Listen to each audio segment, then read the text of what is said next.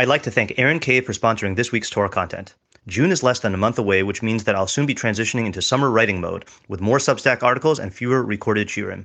The bulk of these articles will remain free. However, if you would like to support my Torah and access additional spicy written content, consider becoming a paid subscriber by going to rabbischneeweiss.substack.com. Hello, I'm Rabbi Matt Schneeweiss, and this is the audio version of the one-page article I wrote and published on my blog, Kol Hasridim, on August 4th, 2022, entitled, Is It Permissible to Enjoy Learning on Tisha B'Av? When my Rebbe, Rabbi Morton Moskowitz, Zatzal, passed away a few months ago, I wrote an article entitled, Rabbi Moskowitz Memory Number 5, Tisha B'Av, the Most Enjoyable Day of the Year, which I began with the following paragraph.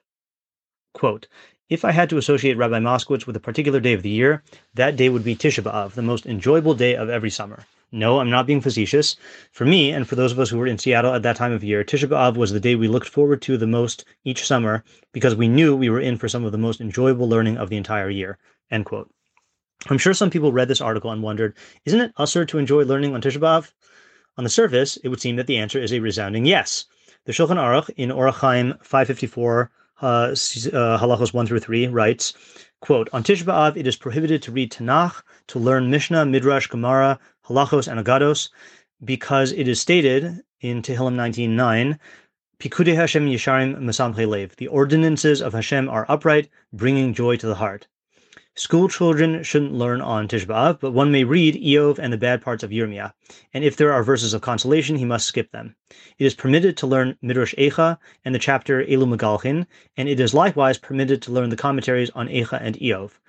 There are those who prohibit learning via thinking, even without speaking. End quote. The Magen Avraham in Sif Katan 5 explains the rationale behind that last stringency. Quote, even though thinking is not equivalent to speaking, this is different, since the essential reason for this prohibition is because of joy, and in thinking about Torah, there is joy. End quote.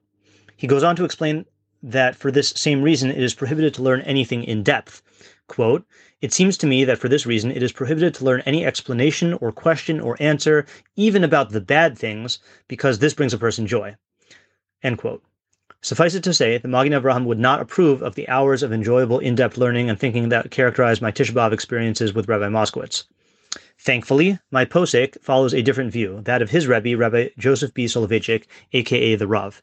In a lengthier analysis than I can summarize in a one-page article, see the Sefer Shiurei Harav al Inyane Avelus V'Tisha B'Av by Rabbi Eliakim Konigsberg, pages 44 through 46, the Rav demonstrated that the prohibition is not to experience joy through learning.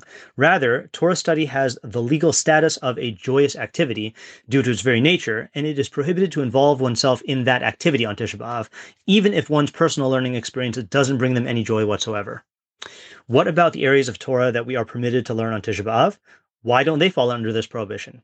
The Rav answered that even though each of these texts constitutes an entity of Torah and learning,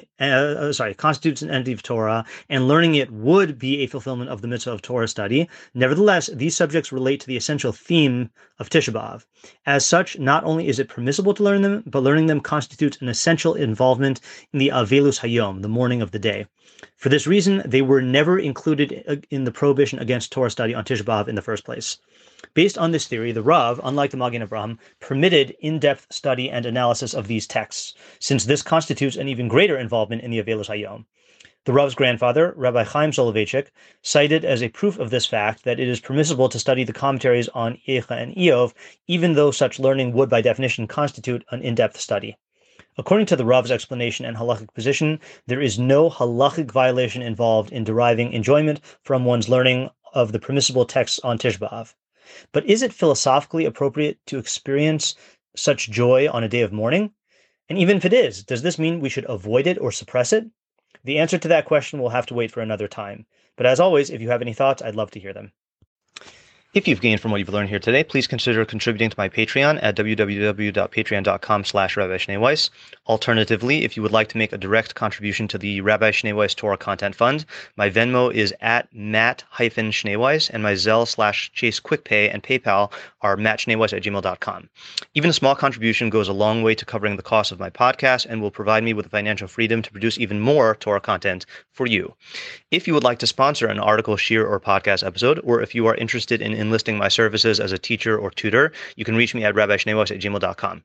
Thank you to my listeners for listening. Thank you to my readers for reading. And thank you to my supporters for supporting my efforts to make Torah ideas available and accessible to everyone.